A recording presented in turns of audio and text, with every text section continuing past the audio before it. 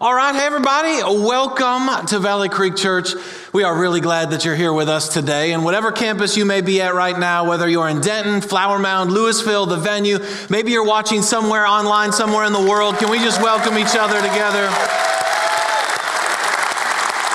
We are so glad that you are here with us at the end of summer, the beginning of fall, and it is a great time to be here because we're in a sermon series called Follow the Cloud.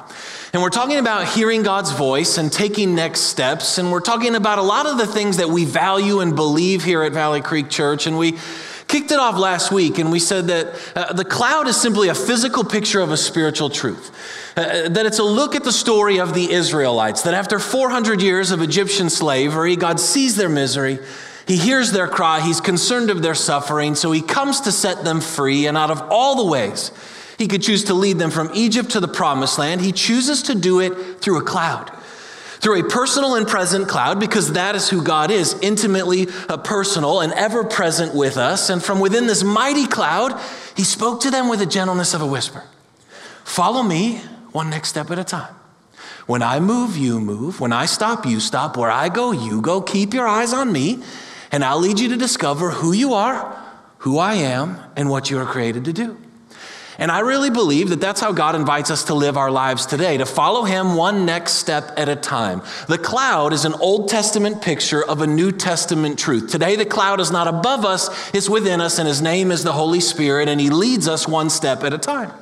And so we talked about what the cloud was, and then we kind of defined, what does a lifestyle of next steps actually look like? And we said that God leads us in small steps, not giant leaps.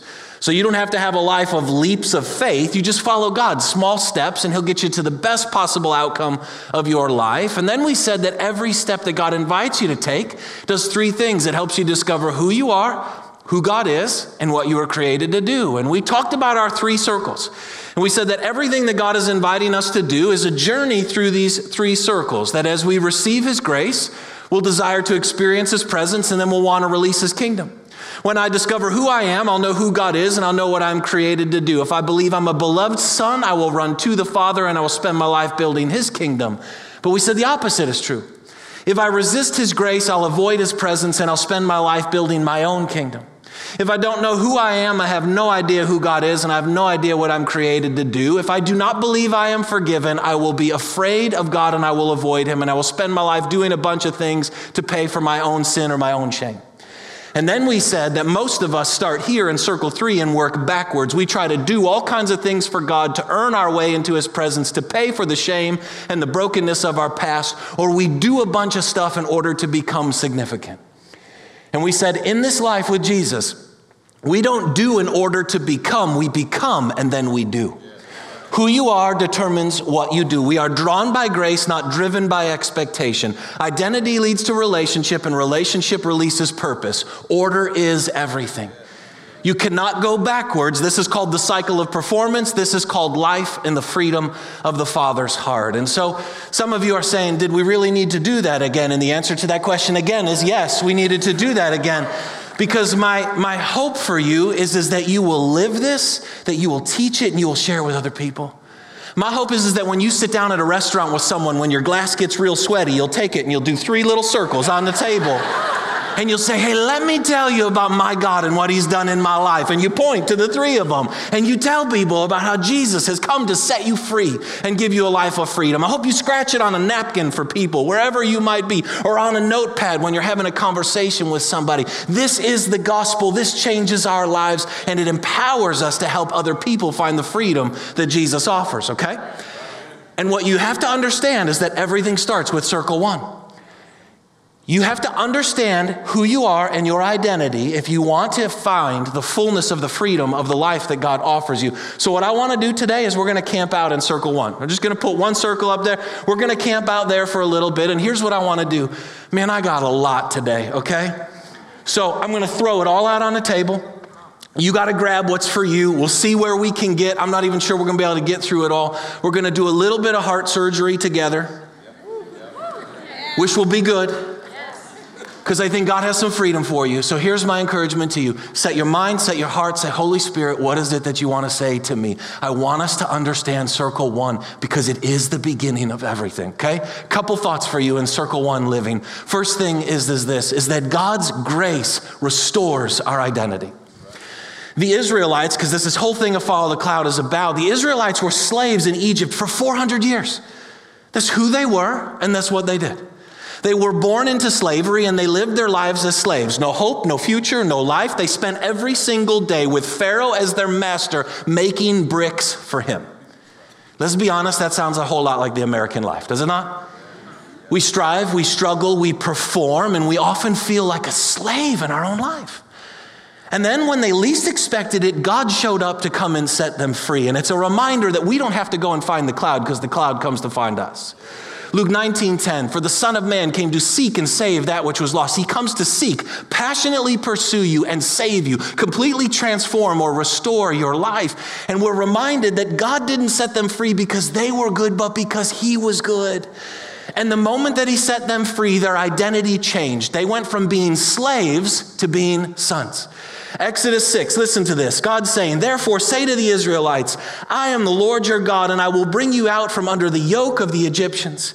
I will free you from being slaves to them. I will redeem you with an outstretched arm and with mighty acts of judgment. I will take you as my own people, and I will be your God. You'll be sons, I'll be your father. Then you will know that I am the Lord your God who brought you out of the yoke, from under the yoke of the Egyptians, and I will bring you into the land I swore with uplifted hand to give Abraham, Isaac, Jacob. I will give it as a possession to you. I am the Lord. In other words, it's going to happen. And some of you might say, well, where does this 3 circles come from with the Israelites? Right there. Boom. He says, I'm going to change your identity. You'll no longer be a slave. You'll be a son. I will make you my people, and I will be your father. I will be your God, and then I will lead you into the promised land, and you will live a life of purpose. 3 circles right there for them. You see, what you have to remember is that Satan wants slaves, God wants sons. And whichever kingdom you live in defines the reality of your identity. And what I think is so cool is that when God set them free, he didn't just cancel their debt, he credited their account. There's some really cool passages in there. God not only set them free from being slaves, but it literally says the Israelites plunder the Egyptians and they step into the desert with all the gold of Egypt. They go from being poor slaves to rich sons. You say, why? Because a new identity leads to a new lifestyle. God always gives us the blessings we desire and the tools we need to live according to the new reality that he declares is now true in our lives. And I think it's an amazing physical picture of the spiritual reality we have in Jesus. You see, you have to go all the way back to the garden and you have to remind yourself that, man, Adam kind of messed some things up. Anyone want to agree with that? Like he kind of messed some things up. Like when Adam sinned, he not only got us kicked out of the garden, he wrecked our identity. He made us guilty, and he also made us ashamed. We lost who we were, and now we spend our lives trying to discover, define, and cover up who we are. But what Adam lost, Jesus came to restore. Listen to these verses, Romans 5. For if by the trespass of one man, Adam, death reigned through that one man, how much more will those who receive God's abundant provision of grace and the gift of righteousness reign in life through the one man, Jesus Christ? Consequently, just as the result of the one trespass was condemnation for all men, so also the result of one act of righteousness was justification that brings life for all men. For just as through the disobedience of Adam, the many were made sinners in identity statement, so also through the obedience of Jesus, the many will be made righteous. Catch it. When you were born on this earth, you were born as a sinner and you were born in a prison of sin. You're just like the Israelites. They were born into slavery. That's who they were. And it didn't matter what they did. The extent of their life was to make bricks because they were slaves trapped in a prison of slavery. Well, when we're born, we're sinners trapped in a prison of sin. And so all we can do is make bricks. Like we shouldn't be surprised when people are living a life of sin and be like, well, why are they acting like that? Because that's who they are. You're not a sinner because you sin. You sin because you're a sinner. Identity determines behavior. Who you are determines what you do. They were slaves, so they made bricks. We were sinners, so we sinned. But then Jesus showed up. And he rescued us out of the prison of sin, and he put us into a position of righteousness. And just like there was nothing good you could do to get out of that prison, there's nothing bad you can do to get out of this position. We are now the righteousness of God in Christ Jesus, not because we behaved, but because we believed. I am not righteous because I live righteously. I live righteously because I am now righteous. Who you are determines what you do. Everything changes. And what is so amazing, what we have to understand is that when we get saved, when our identity changes, we don't come out at neutral. He cancels our debt, but he credits our account. Like, if this is what we had in Adam, and Adam lost all of that, this is what we now have gotten back in Jesus. So it says, if death reigned in Adam, this is what you had in Adam, how much more will those who now reign in the grace of Jesus Christ, how much more do we have? This is what we had in the garden with Adam. He lost it. This is what we got back in Jesus. He gives us more. Like, think about it like this. In Adam, before he fell, you were made in the image of Jesus, but now you're included in Jesus. You walked with God in the garden, but now God lives in the garden of your heart. We worked with God, but now we rest in Christ. What you got in Jesus is more than what you ever lost in Adam. In fact, Ephesians 2:8, it says, for you have been saved by grace through faith. The word saved, we think it means ticket to heaven. It actually is the Greek word sozo. It means to save, to heal, to make whole. The grace of God completely restores us and brings us back to where we were. 2 Corinthians 5:17, if anyone is in Christ, he is a new creation. The old is gone, the new has come. And so what I am trying to tell you is you can't be a sinner and righteous at the same time. There is no such thing as a righteous sinner because no one can have two identities. You're one or the other. You're either a sinner or you're righteous. You're either under the curse of Adam or you're under the redemption of Jesus. You're either a new creation or you're not. There is no in between. And so we've got to learn to change our thinking around this, because if God tells you you're righteous, don't tell him you're a sinner, because whoever you believe you are will determine what you do. If I believe I'm a sinner, then by faith I will live a life of sin.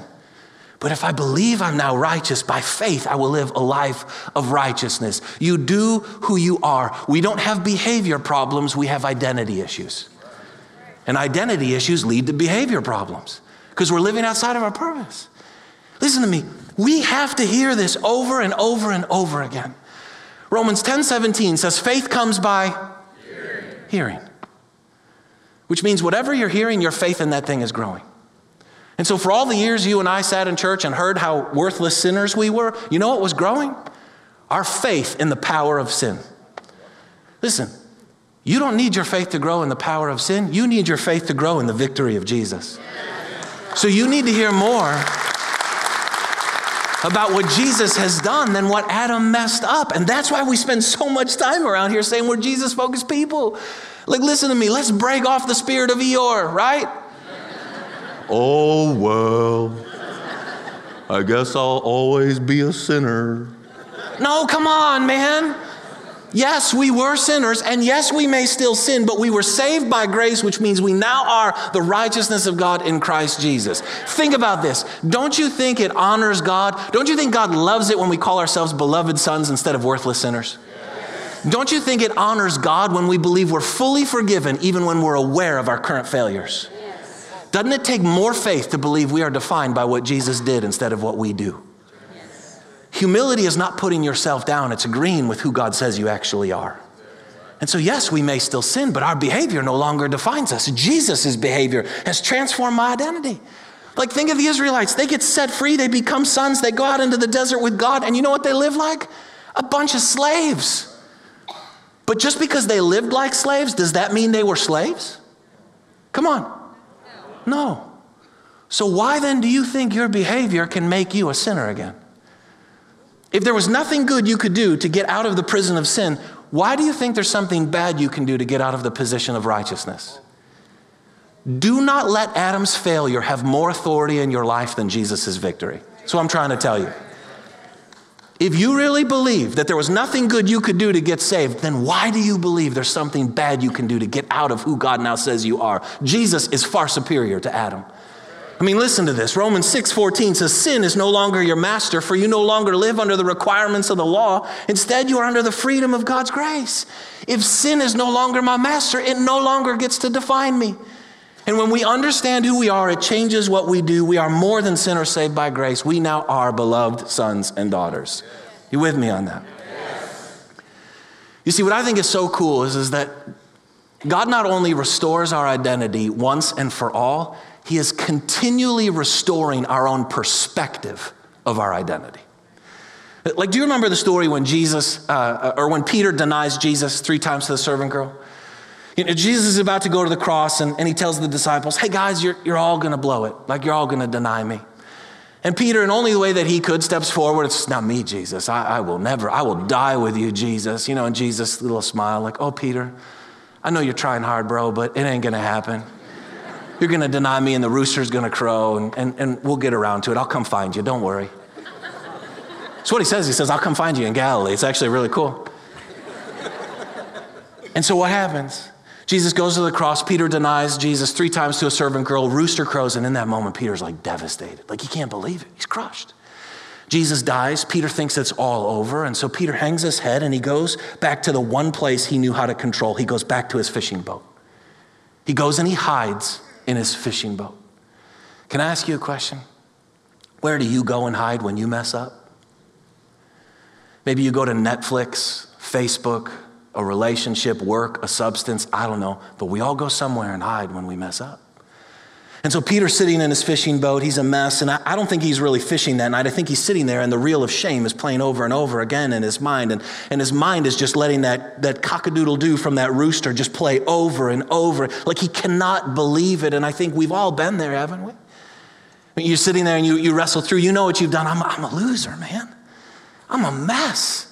I can't believe I did. I'm so embarrassed. What was I thinking? How could that possibly happen? Like, the reality is that the crow of condemnation reminds you of what you have done, but the whisper of the Holy Spirit wants to remind you of what Jesus has done.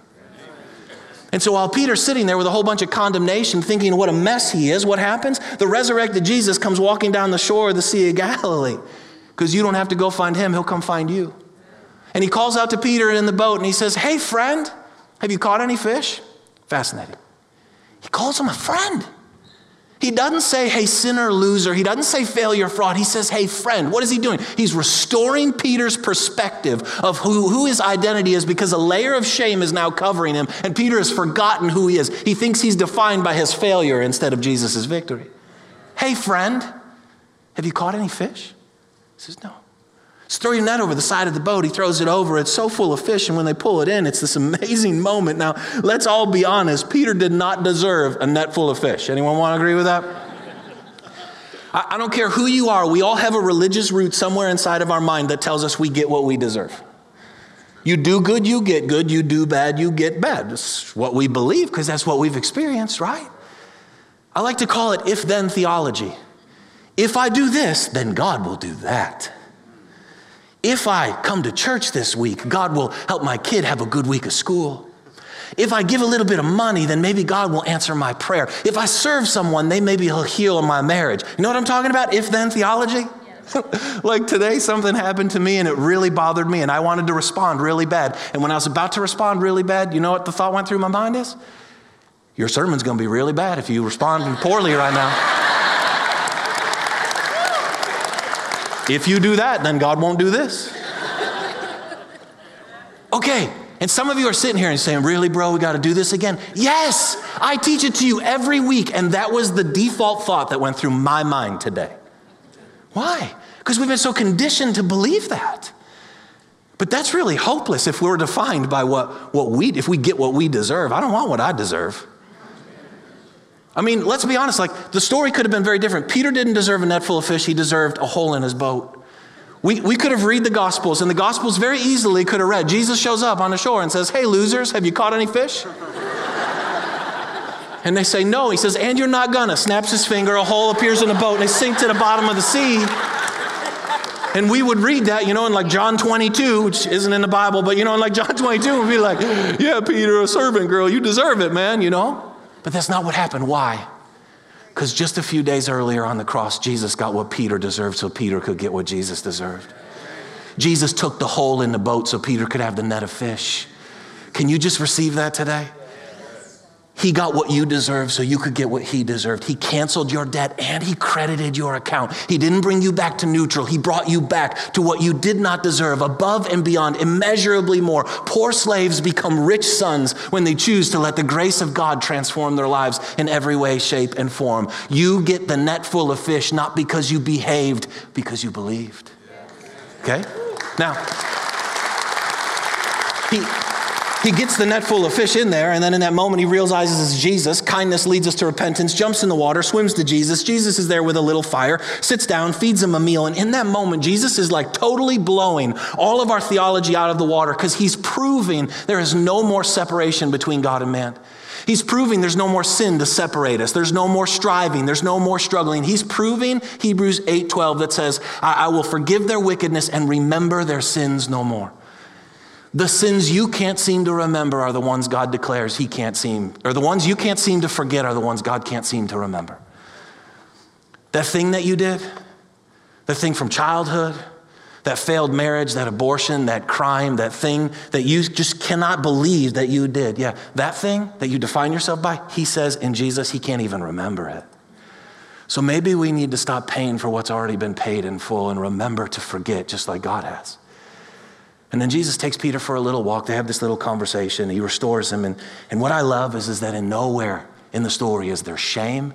There's no judgment. There's no condemnation. Jesus doesn't stand up on a pulpit and start yelling at Peter. He doesn't do all the things we think in church. He restores his identity, not because he lost it, but because his perspective of it had fallen. And Jesus brought it back up and said, you are defined by me, not by you.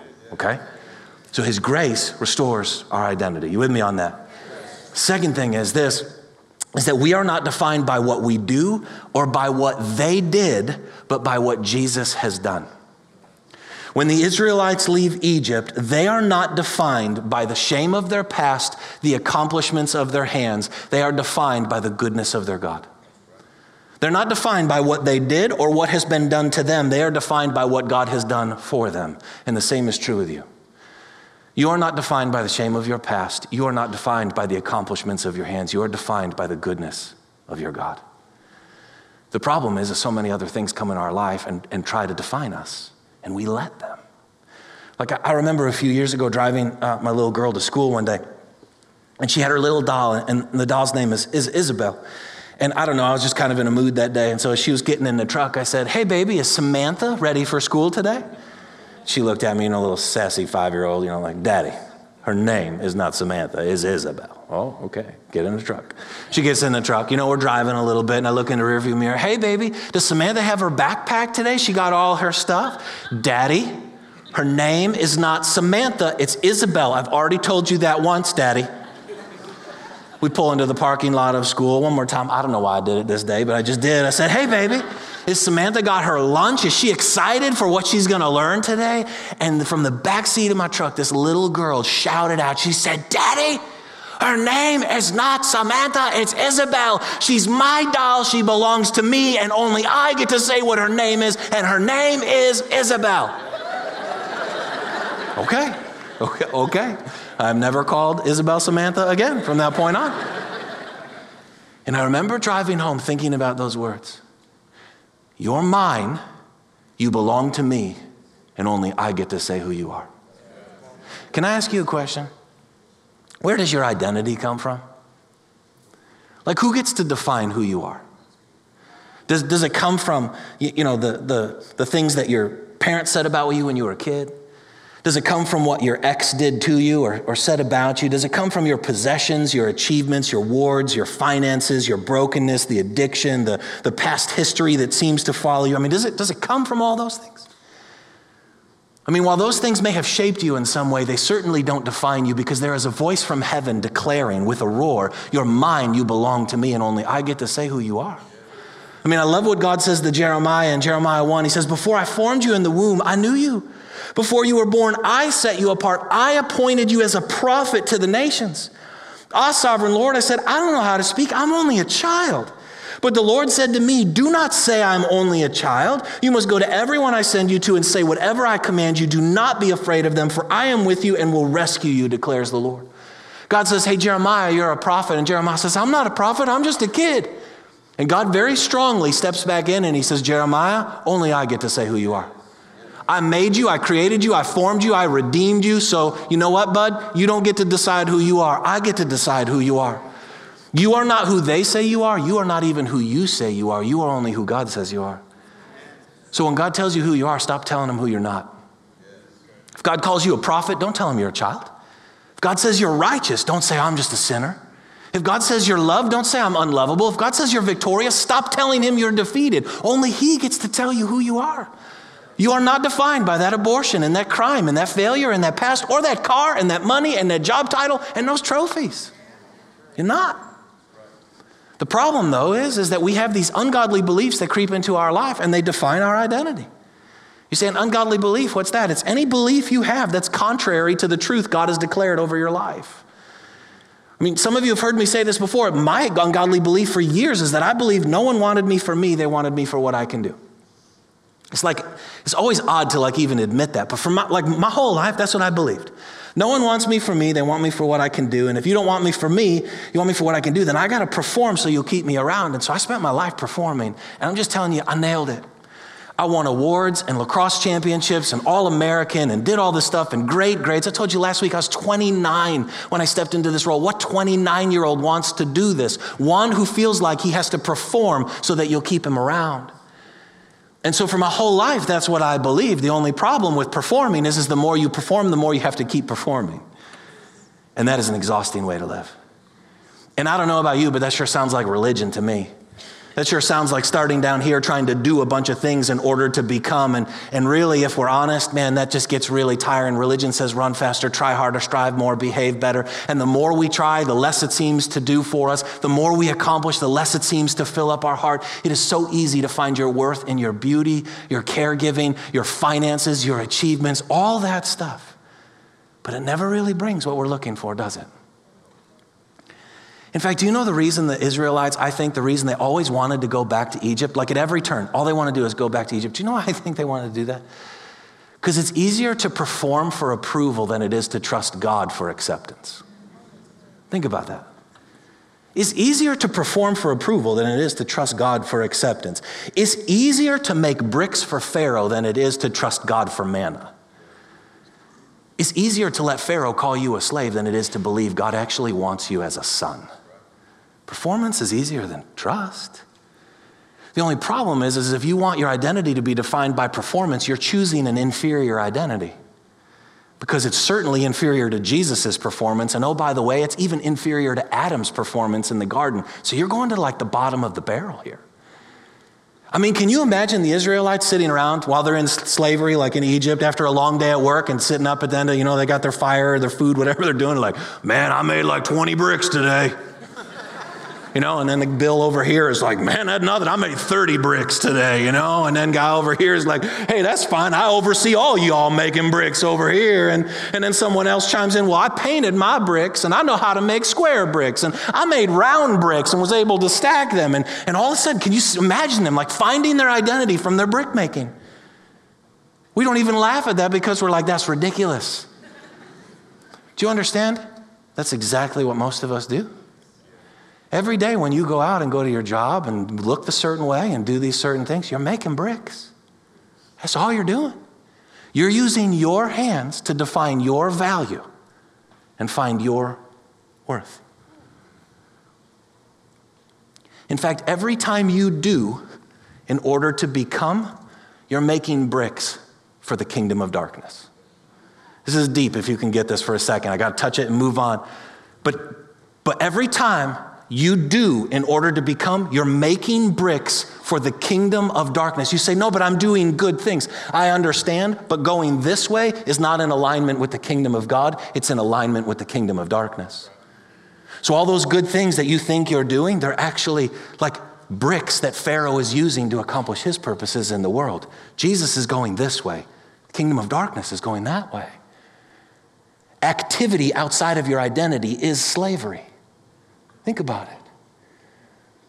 I mean, Jesus says in John 15, he says, I am the vine, you are the branches. If a man remains in me and I in him, he can bear much fruit, but apart from me, you can do nothing. Jesus flat out says, if you don't do it my way, you're actually doing nothing. You're making bricks.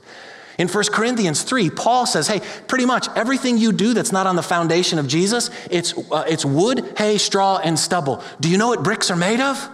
Straw and stubble. Paul is telling us that when you don't do it from Jesus, you're doing it for this identity thing, you're making bricks. Do you know the first time the word brick is used in the Bible? It's when they build the Tower of Babel in Genesis 11, and they say, let us make bricks and build a tower for ourselves that we may make a name for ourselves. So bricks in the Bible are a symbolism of us performing for ourselves to earn something that God wants to freely give us. Slaves make bricks, man. Sons bear fruit. The problem is you can't perform enough and you can't make enough bricks. And what we forget is that life is not found by how much we achieve, it's found in how well we receive. That's why John 1:12 says, to all who received him, to all who believed, he gave the right to become children of God. Receive, believe, become. No, not achieved, accomplished, become. Are you with me? Oh man, time is going so fast.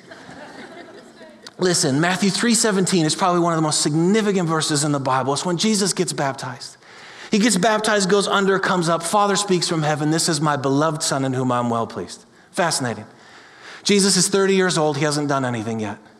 He hadn't healed any sick people, raised any dead, cast out any demons, given sight to any blind people. And yet the Father speaks from heaven, says, you are my beloved Son in whom I am well pleased, before he does anything. If I'm now included in Christ, 1 John 4:17, as he is, so I am. If I'm now included in Christ, then that means I am the Father's beloved son or daughter in whom he is well pleased before I do anything right and even after I do everything wrong. This is why Jesus was so free. He lived from approval instead of for it. I mean, you realize Jesus didn't need from people what he already had in the Father. He didn't want the praise of man, so he wasn't defeated by the rejection of man. So he could follow the cloud into any situation. You can receive him, you can reject him. He doesn't really care. He leaves because he doesn't need from you what he already has in the Father. I mean, look at Jesus. You say, how does the Son of God, the God of the universe, how does he live as a carpenter for 30 years?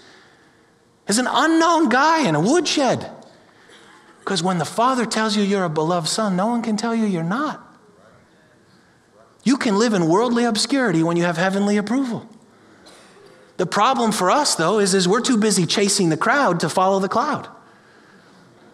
We don't live by the initiation of the Father. We live by the response of people. And so we're like desperate for their approval and their affirmation. And are they going to like my Facebook post today? Are they going to, I've only got 3 likes in an hour. Like, what's happening? What has happened, God? Come on. And it's true. Some of you look at me sometimes like I'm crazy when I say that stuff. And the more you think I'm crazy, the more it's probably true for you. But listen to me, if you need the approval of man, you'll be destroyed by the rejection of man. If you need people to celebrate you, you'll be destroyed when they criticize you. You do not need from people what you already have in God. It's the freedom of being a beloved son. This is the freedom of Circle One living. John 5, Jesus says, if I testify about myself, my testimony is not valid. There is another who testifies in my favor, and I know his testimony about me is valid. Catch this. Jesus doesn't even testify about himself. He won't even sit there and declare his own identity. He says, I don't even have the authority to do that. Only the Father does. And notice it says testifies. He doesn't say it one time. The Father says it over and over and over and over and over again. So here's my question for you. What are you trying to prove, and who are you trying to prove it to? Who needs to testify about you? Your industry, your friends, your family, your coworker. Who? Don't waste your life trying to get the world to say what the Father already has. You are loved. Everything that ever has been or ever will be required from you has been paid in full. Jesus has already performed it all for you. So what do we need to do? We need to identify those ungodly beliefs, remove them, and replace them with truth. Romans 12:2, be transformed by the renewing of your minds. Repent. Go back, pent. Think penthouse view, looking down from above. We need to go back and get God's perspective on what he says about who we are, regardless of how we feel. And you say, what's an ungodly belief? Well, I just told you, like mine. No one wants me for me. They want me for what I can do. Yours might be, I don't have a place. My value is only found in my looks. I'm only as good as my last success. No one wants me around. I'll never be enough. I don't know. Ask the Holy Spirit and he'll start pulling that out because he wants to remove it and replace it with the core identity of who you now are, a beloved son or daughter in whom the Father is well pleased. In fact, here's my encouragement for you. We made this for you this week. I want to encourage you, put this on your phone. One of these screenshots. It says, I am a beloved son or a beloved daughter. I think we've got it for you. Anyways, if you go to ifollowthecloud.com, put it on your phone. And every day for the rest of the series, just look at it and remind yourself that's who you are. Okay? Are you with me on that? There we go. Those look cool. Okay, you got it in you for the last point? Let me just kind of sneak through it, okay? Last thing is just this. Next steps aren't expectations to fulfill. They're discoveries to be made. When the Israelites left, their identity was declared and defined, beloved sons, which means they didn't have to do anything for God because God already did everything for them. All they had to do was follow the cloud, and with every step, they were going to discover the fullness of what now is true about them. Leviticus 26, you're like, we don't want to keep going if it's in Leviticus, but this is a good verse. It says, I am the Lord your God who brought you out of Egypt so you would no longer be slaves to the Egyptians. I broke the bars of your yoke and enabled you to walk with heads held high. God was always pointing back to Egypt, to the salvation moment, to say, that's who you are. I already defined your identity. Now walk with your head high. Slaves hang their heads in shame. Sons walk with their heads high in hope. Listen to me. Stop. Shh. I don't have time for that right now. Lift your head in hope. Who you are determines what you do. Slaves hang it in shame. Sons hold it up with hope. He said, follow me and you'll discover it all. And you'll find it all throughout the Bible. He goes to Abraham. Abraham has no kids and he's an old man. And he says, Abraham, you're a father of many nations. What? No way. Yeah. Now get up and go and follow me and discover it. And what happened? With every step, Abraham figured out he was always the father of many nations. How about Gideon? Gideon saw himself as a loser, the weakest, the least of these. And God shows up and says, hey, mighty warrior. You got the wrong guy, God. Hey, mighty warrior. Now go lead my people to go defeat that nation and figure out you have always been a mighty warrior. You've never been a loser. Do you realize Peter's name was Simon? Jesus says, hey, Simon, your name is now Peter. Peter means rock. I bet you when Jesus called Peter the rock, all the disciples started laughing. Jesus, you picked the wrong guy to say that thing too. But with every step Peter took, his shaky legs got a little more solid. And by we get to the book of Acts, he's living as the rock of the first century church. The same God who calls childless Abraham a father, fearful Gideon a mighty warrior, shaky Peter a rock, tells you who you are and then gives you a next step to discover it for yourself. In Jesus, your identity is already established. There is nothing you can do to add to it or take away from it. All you can do is discover it. That's why we take next steps. The Holy Spirit is always pointing us back to the cross and saying, oh yeah, remember that? That's who you are. Now come follow me and let's discover it together. You're not becoming someone as you follow God. You're discovering who you already are. We don't take next steps to become someone. We take next steps because we are someone. We don't follow the cloud to find significance. We follow the cloud because we are significant. We don't obey to get God's favor. We obey because we have God's favor. And if you don't follow, God's not mad at you. He's not going to get you. He's not going to hold out on you. You just won't discover the fullness of who he says you already are. Hear me. You never graduate from the school of identity. Never. One of the biggest challenges for me in doing this series, writing this book and talking about this stuff is the amount of comments of like, oh yeah, like, well, we've heard you say that before. You never graduate from the school of identity. Do you know why? You will never discover the fullness of yourself because you will never be able to discover the fullness of Jesus. And if I'm no longer defined by who I am, but by who he is, Ephesians 3:8, the endless treasures in Christ, I never will graduate from the school of identity because I will never be able to fully discover all of him. And so with each step I take, he invites me to find a little bit more of who he is and who I am. The reason we struggle with this is because we're adopted in the spiritual realm. And we've been so used to living as orphans that we don't know how to live as sons. And we're so used to the taskmaster that makes us build bricks that we're not used to a good and loving father. And so God invites us to follow the cloud to discover the fullness of the truth he says already exists.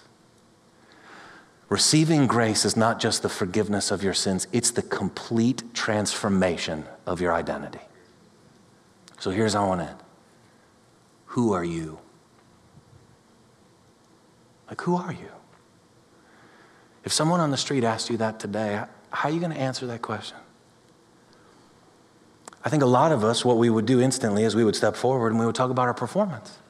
We say, well, I have this job and this title and I have this money and drive this car and live in this neighborhood and have done these things and have these awards. That's awesome. Here's my question for you. What happened when all that goes away? What happens when the money runs out and those friends leave you and someone else gets the corner office and someone else gets the title you held and someone else gets the new award that everyone's excited about and yours is now dusty? Then who are you? And then there's a whole bunch of us that were sitting here and we would say, well, I'm defined by the shame of my past. All the things that I've done and all the horrible things that have been done to me. And the question I would ask you is then why did Jesus die? If you're still defined by that stuff, then why did he have to die? I don't think Jesus died just so you could go to heaven. I think he died so you could be repositioned and have more in him than you ever lost in Adam. And so here's the question then we sit is like, okay, so now what should we do? You ready? Nothing. This is like, you're like, this is like the best message then ever. Like you're not gonna, yeah. When you talk about identity, there is nothing you do but believe and receive. The most significant next steps you will ever take are not behaviors, they're beliefs. Jesus says in John 6, the work of God is to believe.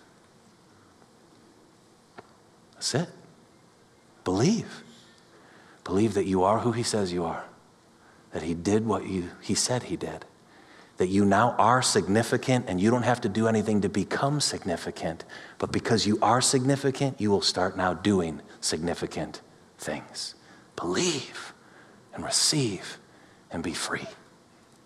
So Jesus, thank you for who you are in this place.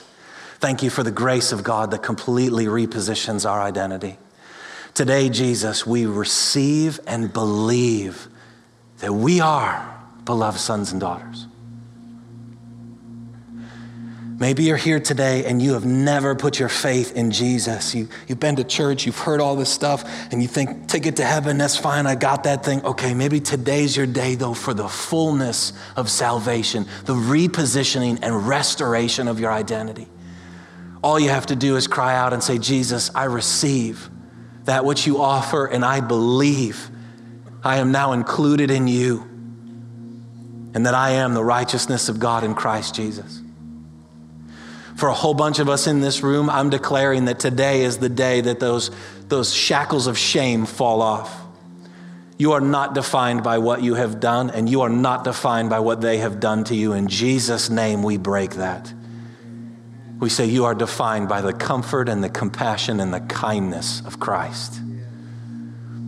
And for a bunch of us in this room who make bricks every single day of our life, today is the day we lay the straw and the hay and the stubble down.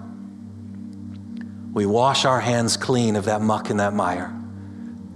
And we say, I have nothing to achieve, nothing to prove, and nothing to earn. I have everything to receive, discover, and explore as I follow my God into the fullness of who I am, one step at a time. Thank you, Jesus. Thank you, Father. We are your beloved children. In your name we pray. Amen.